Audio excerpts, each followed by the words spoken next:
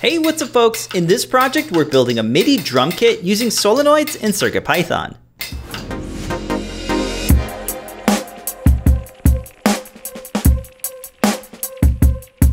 This uses an Adafruit Feather M4 and a ULN 2803 Darlington driver to power 12-volt solenoids.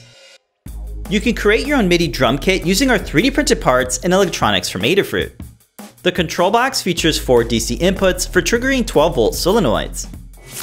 We put this 4-piece kit together and used a practice drum pad with a pair of small cymbals. The mallet uses a mechanical linkage to create a pivoting joint near the plunger. To create a kick drum, we mounted a solenoid to a piece of 2020 extrusion. The feather and solenoid driver are housed in a snap-fit case with a removable top cover. The design is pretty modular and it can be adapted to different surfaces, so you can customize this to create your own kit.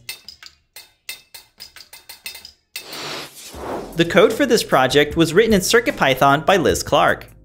It uses the USB MIDI library to set up the feather as a MIDI in device so it can receive MIDI data. Digital pins are set up as outputs so MIDI notes can be sent to trigger the solenoids. The feather shows up as a native USB MIDI device when it's connected to a desktop. We used Logic Pro to create an external MIDI track and assign the Feather M4 as the port. This way we can play back MIDI notes and do some live keyboard playing. The solenoids are kept on beat by using time.monotonic, which avoids running into delay issues. The code features comments along with a thorough walkthrough in the Learn Guide. The CAD assembly uses various hardware and features joints to simulate the motion of the linkage. The source is available to download so folks can remix it and use it in their builds.